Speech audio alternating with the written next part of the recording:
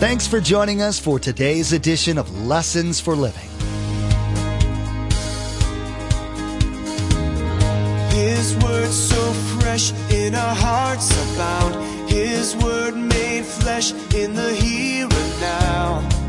A new life is beginning. Lord, let us hear your lessons for living.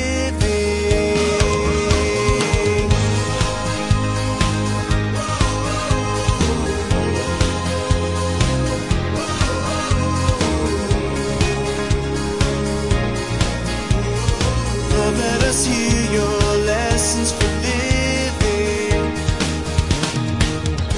Big Bang doesn't do it. The earth and the sky and all that God made, they can clearly see, this is very interesting, His invisible qualities, His eternal power and divine nature. So they have no excuse whatsoever for not knowing God. So why do they do this? Because Satan's the great deceiver. Notice, as you understand this, these people simply refuse to believe regardless of the supernatural signs that God has already displayed. Why do some people refuse to believe the truth of God's Word? Well, some would say that it's because they need to see a miracle in order to believe. However, today, Pastor Mark challenges that assumption. He points out scriptures that clearly show that even if people saw miracles for some people, this would not be enough. Jesus said that if people would not believe the testimony of the Old Testament, they wouldn't believe even if they saw someone rise from the dead. We all have seen the powerful witness of God's creation, yet some still push God's truth away. Remember, there's quite a few ways to receive a copy of Pastor Mark's teaching. We'll be sharing all that information with you at the close of this broadcast. Now, here's Pastor Mark with part 1 of his message entitled Faith or Signs.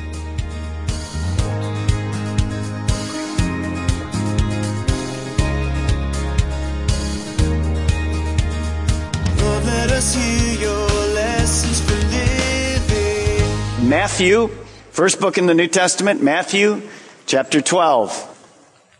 We have some supposedly wise people in our universities.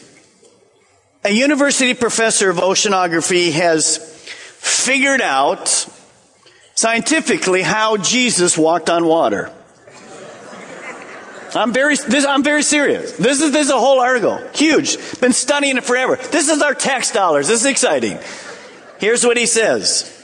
The study points to a rare combination, this is 2,000 years ago now, of optimal water and atmospheric conditions for the development of a unique, localized, freezing phenomena that Knopf and his co-authors called spring ice. So 2,000 years ago, now these are the guys that tell us, tomorrow it's going to rain. And there's no rain. But 2,000 years ago, they were pretty accurate. So here's what he says. What happened during this spring ice, that this ice, there was a floating patch on the Sea of Galilee. Well, from the side, you couldn't tell that when Jesus walked on the water, that it wasn't water. But actually, Jesus simply walked on a piece of ice in the Sea of Galilee. Do you know what? To become an atheist today, you have to have more faith than a believer. Can you believe that? Jesus was a great hockey player in Israel. Did you know that? You gotta be kidding me. So what is this all about? Well, we make a little fun of it, but it's about people not believing God or God's Word. By the way, this does explain why Peter went under. Because Pete forgot to bring his ice skates. Right to the bottom. Didn't have a piece of ice to be on. No. In Matthew chapter 12, we're going to hear a lot about signs. What sign would you need today to prove to you that there is a God? What sign could God give you to show you His love for you and that Jesus was real and that the cross was real and the empty tomb was real? What kind of proof or signs would you need? This is what our teaching's about as we begin. Verse 38, chapter 12. Then some of the Pharisees and teachers of the law said to him, "Teacher, we want to see a miraculous sign from you." Now, how many signs did Jesus show these Pharisees and teachers already? I mean, what else do they need? They wanted to have a sign that would prove to them that Jesus was the Messiah. Well, just a few days before this, for us in Matthew 9, we saw Jesus fulfill a lot of things from the Old Testament, that the Messiah would come and blinded eyes would be open and ears would be unstopped and people could hear. On that one day, a woman was healed of an incurable disease. 12 years she had it. Just right after that, a 12-year-old girl was raised from the dead. Then a blind person was given sight, and last a demon-possessed and mute was delivered and could hear. What does it take? Why do they need another sign? You see, the key was this. The Pharisees, they had all the signs they needed, but they refused to believe. In fact, as you know, what happened was they claimed that the way Jesus did this was that he had the power of Satan. Now, first thing you want to write in, it goes a little bit against our grain, but you have to understand the truth of this opening statement. Miracles and signs often don't convince a person of their need of God. It doesn't matter. It doesn't matter that there was an incredible miracle. They still refuse to believe. No sign will change that. These Pharisees, Jesus is going to give a sign. He's going to give a sign of his resurrection. Do you know that when he is resurrected, they refuse still to believe? So that tells us this morning, there has to be something besides visual proof. There has to be something besides a sign in the spiritual world called belief. Keep your finger right there in Matthew. We'll be shortly back. Turn back to the book of Hebrews with me. Hebrews chapter 11. You see, what proof do you need today in this spiritual world? What is going to convince you that there is a heaven, that you are a sinner, that you and I need a Savior, and that's why God came? Well, in Hebrews chapter 11, verse 1, we know this verse. It said, "Now faith is being sure of what we hope for and certain of what we do not see." Faith. Every person is given a measure of faith. The book of Hebrews also tells us, without faith, it's impossible to please God. Another definition of faith is in the New Living Translation, same verse. Look how it reads. What is faith? It's the confident assurance that what we hope for is going to happen. It is the evidence of things we cannot, keyword, yet see. In other words, whatever God said in here, we can't prove there's a heaven today, but I know it's going to happen. When will that faith find its proof? When I get there. That's what faith is. It's trusting what God said is true, because eventually it will be proven to us. So the Pharisees say, "Give us a sign." Next thing to write. A sign and faith are often basically just opposites. You see, visual proof is evidence of one thing: unbelief. We saw God, and we saw his world, the beautiful world of rocks and water and the ocean and hills and children and the ability to talk and to walk and to surf and to love people. All of that we witness by our eyes visually are signs and proof of a loving creator. You see, creation demands a creator. Design demands a designer. Well, Paul wrote about this refusal to believe. Even though there's evidence and there's signs everywhere, people still refuse, as they would if somebody was healed supernaturally from rising from the dead. Look at Romans chapter 1:18. But God shows his anger from heaven against all sinful, wicked people who push the truth away from themselves. So it's not that they don't have truth. God's word said, my word is true. They have truth, but they push it away purposely from themselves. They push it away. It's an act they don't want to believe. It goes on. For the truth about God is known to them instinctively. Why? God has put this knowledge in their hearts.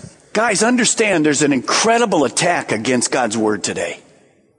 You can show them this verse kindly at some point, because this verse says that everyone knows there's a God. You might be here this morning and say, well, I don't believe it. Well, that's because you've done what with the truth? You've pushed it away. Because notice he says the truth about God is instinctively known to you. He put it in your heart. That's what Ecclesiastes sees. God has put eternity in my heart. Then Paul goes on and he tells us why. From the time the world was created, people have seen the earth and the sky and all God has made. They've seen it. There's visual proof. The creation demands a creator. Big Bang doesn't do it. The earth and the sky and all that God made, they can clearly see, this is very interesting, his invisible qualities, his eternal power and divine nature. So they have no excuse whatsoever for not knowing God. So why do they do this? Because Satan's the great deceiver. Notice, as you understand this, these people simply refuse to believe regardless of the supernatural signs that God has already displayed.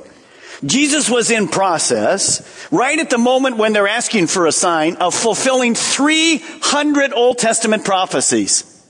If they would have simply opened their Bibles in faith, they would have seen all over the Old Testament. These are the Old Testament scholars. These are the people that knew the Old Testament. If they would have simply opened it with an eye of faith, they would have been so obvious to them that Jesus was the Messiah. Understand as we do this, that this challenge to us about faith is simply there. Now, John 6:63-64, notice what it says. See, the Word of God has to be mixed with faith. Watch this. The Spirit gives life. The flesh counts for nothing. The words I have spoken to you are spirit and they are life, yet there are some of you here who do not believe. Jesus says, these words I've spoken to you, well, they're truth, but they haven't affected you. Why? Because you won't believe. Now, you're right in Hebrews. Skip over to Hebrews chapter 4. Hebrews chapter 4, you're right there. Verse 2. The next thing you want to write is this. The word must be mixed with faith to produce life. You just can't read the word and go, well, I'm not sure that's true or not. You read the word and say, God is true. See, the world says, you show me and I'll believe. God says, no. You believe and I'll show you. Don't get the cart before the horse. Now, here in Hebrews chapter 4, verse 2, notice what it says. You're right there. For we also have had the gospel preached to us just as they did, but the message they heard was of no value to them because those who heard it did not combine it with faith. So if we're studying God's word and you go, well, that's cool. It reads it. It says that, but he rose from the dead. Wow, that's cool. But I really don't believe it. Well, it won't affect you. There won't be any change in your life because you have to mix it with faith. Well, Pastor Mark, prove to me there's heaven. I can't, other than God says there is. Do you know I can't prove to you that you're going to die? But I know you are. Do you know why? Because I have a gun right here and I'll show you. No, I can prove it to you because of one thing. The Bible says what? It's appointed unto man once to die. That's always proven true. And after that, the judgment. Understand where faith has to come in. Understand the attack on the Word of God. Let me speak a moment about the Gnostic Gospels. You've heard it, haven't you? The Gospel of Judas. Are those Gnostic Gospels new to us? No. They've been here since the book of 1 John. John talked about them. This Gnosticism was something that they attacked 2,000 years ago. Let me show you how this works in a very simple thing. Let me give you an example. The Book of Mormon. The Mormon people are wonderful people. But the Book of Mormon is not true. It's all lies. It's filled with a bunch of lies. But you've probably been in a hotel, especially if you've been in a Marriott or whatever. In there is a Bible and the Book of Mormon. So let's go ahead 2,000 years. And all of a sudden on the headlines, a Book of Mormon is found. They carbon date it. And it is 2,000 years old. Could that be true? Could that be true? Well, sure, it could be true. For sure, because there is a Book of Mormon. So they found one. They carbon date it. It's 2,000 years old. Does it mean the Book of Mormon is true? No, because 2,000 years ago it wasn't what? True. Do you get it? The Gnostic Gospel of Judas is 2,000 years old. We know that. 1,800 years old approximately. We know it. It wasn't true then. It's not true now. Do you get it? It doesn't take a brain to do this. Why do I get excited? Because of this. The world is now confused. Satan is the great deceiver. Well, I guess that Judas and Jesus were buddies. And that Judas, well, the book of Judas says that Jesus said, "You're my number one man." Really? Well, then what does that say in here about what the Bible says? On the night when he was betrayed, it says this is a lie, and the gospel of Judas is the truth. Which one are you going to believe? So, the people that put our Bible together 1,900 years ago saw these. There's hundreds of these Gnostic Gospels. They looked at it because it wasn't valid. It's still not valid. It doesn't mean they didn't find it. I'm probably sure it is a real copy, but it's a copy of untruth. Do you get it? Don't be upset in your beliefs. So you have to mix faith with truth. Now, head on back to the book of Matthew. If you think that was something, wait till the next thing Jesus does. Matthew chapter 12, verse 39. Read your newspapers. Follow what's happening. Good stuff. Good stuff. Verse 39. They asked for a sign. What's Jesus going to do? Watch this. He answered, "A wicked and adulterous generations ask for a miraculous sign. But none will be given it except the sign of the prophet Jonah." Jesus says, you want a sign? I'll give you one more sign. You can relate to it, he says to the Jews, because, well, it's about somebody you know about. Jonah. You remember, and then Jesus is going to say, I'm going to relate to Jonah. My death, burial, and resurrection are going to relate to Jonah. Here's the story of Jonah so you know it.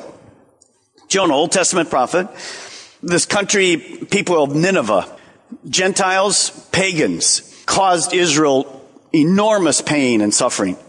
One day God said to Jonah, I want you to go and tell and preach that there's one God to this pagan Gentile city. Jonah said, not a chance. So he ran from God, got on a boat. God brought a storm. Jonah said, I'm the reason for the storm. They threw him overboard. You know the story. He went into a large fish, stayed 3 days, 3 nights in the fish. Fish got sick of Jonah, threw him up. Jonah came out whitewashed. He went, stop and think. I think I'll go to Nineveh now. And off he went. And he preached, and Nineveh repented. So Jesus says, hey guys, you know the story of Jonah. Here's the truth you want to write down, and it's going to shock you a little bit, but you have to write it down this morning. Jesus believed the Old Testament story of Jonah and the great fish. Do you? Well, Pastor Mark, I don't believe Jesus ice skated on the Sea of Galilee. But come on. I mean, a big fish for 3 days and 3 nights. Come on. Jesus believed it. He believed it. Careful now. Hook, line, and sinker. He believed it all. Did he? Well, watch what he says. Take a look at the next verse. For as Jonah was 3 days and 3 nights in the belly of a huge fish, so shall the Son of Man be 3 days and 3 nights in the heart of the earth. So Jesus said, I'm giving you a sign. It has to do with 3 days. It has to do with 3 nights. Notice, number one, Jesus knew he was going to die. Jesus knew how long he would be in the grave. Jesus knew that he would be resurrected by the power of God. He knew it. This was the sign. Now, in Matthew 16:21, Jesus predicted that he would raise from the dead on the third day. Then in Mark 8:31, Jesus says he'll rise after 3 days. And then again here, Jesus says he'll be in the grave 3 days and 3 nights. Now, what's up with this? How can all of these statements be true? Very simple. This statement of 3 days and 3 nights didn't cause not even a click in the Jewish people as they listened to it because of this. The solution lies in the understanding of how Jews measured time. According to a Hebrew idiom that was in place at this particular time, any part of a day could be counted as the whole day and night. So there's really 2 things in theory about this. Here's the one that I believe. I know there's another one, and it's possible that actually it was on Thursday that he was crucified and so forth. But I really believe this is the one. The Jewish Talmud held this. Any part of a day is the whole. So Jesus was simply using a common, well-understood generalization. What did it mean? This part of the word was onah, O-N-A-H. It meant that any part of a day or any part of a day and a night. So Jesus died on Friday night, Saturday, one day, part of a day, Sunday morning, part of a day, part of a night. It's very simple. It just means, most Bible scholars believe he did die on Friday. He was resurrected on Sunday morning. So Jesus says, I'm giving you a sign. Just like Jonah was in there for 3 days and 3 nights, I'm going to be in there. Jonah came out alive. I'm coming out alive. Now, by the way, when he did come out alive, and they saw the sign that they asked for, did the Pharisees believe it? No, they didn't believe it. In fact, what did they do? They went to the Roman authorities and said, we have to come up with a lie here. We have to say that the disciples stole the body. So see, even though he came and raised from the dead, it wasn't because it wasn't true. They refused to believe it. There was no faith mixed with it. Well, look at verse 41. Jesus is going to condemn this really, really harsh. He actually slams the unbelief of the Jewish believers. Look what he says. Now the men of Nineveh will stand up at the judgment with this generation. In other words, the people there, the unbelieving Jews, and condemn it. For they repented at the preaching of Jonah, and now one greater than Jonah is here. What is Jesus saying? He says this. When Jonah went and preached, these pagan Gentiles, they repented when they heard the truth. But you, one greater than Jonah has just preached to you. Jesus and John the Baptist. You refuse to believe. So the people of Nineveh, in effect, will rise up and judge you. They were pagan Gentiles. Ooh, did that get the Jews? But they had more faith with the teacher of Jonah than you do with the Son of God. The Jews mistakenly believed that seeing a visible sign from God would cause them to believe in him. But this isn't true. In today's message, Pastor Mark explained that just the opposite is true. Often the desire to see a sign is proof of unbelief. Miracles don't automatically produce faith. Man says, show me and I'll believe, but God says, believe and I'll show you. Are you looking for a sign when God is calling you to believe in him? You've been listening to Lessons for Living, the teaching ministry of Mark Balmer of Calvary Chapel, Melbourne. Each day here on Lessons for Living, we share messages that Pastor Mark taught at the main campus in Melbourne. Maybe you're listening right now in Brevard County and you don't have a home church, and today's message was exactly what you were looking for. Join us for worship. We meet at the Melbourne and Viera campuses on Saturday night at 6 p.m. and Sunday morning at 8:30 and 10:45 a.m. And those in the Sebastian area can join us Sunday mornings at 10:45 a.m.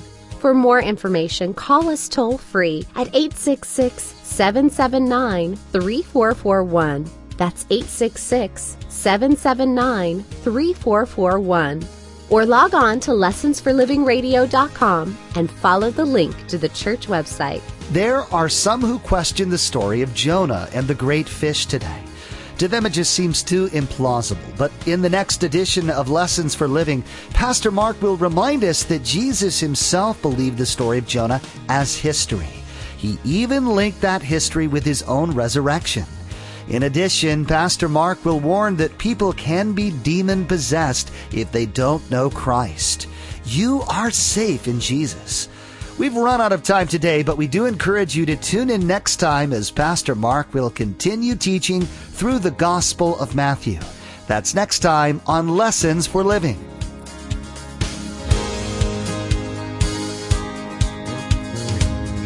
Our eyes have seen and our ears have heard His word made flesh in a hurting world. A new hope He is giving.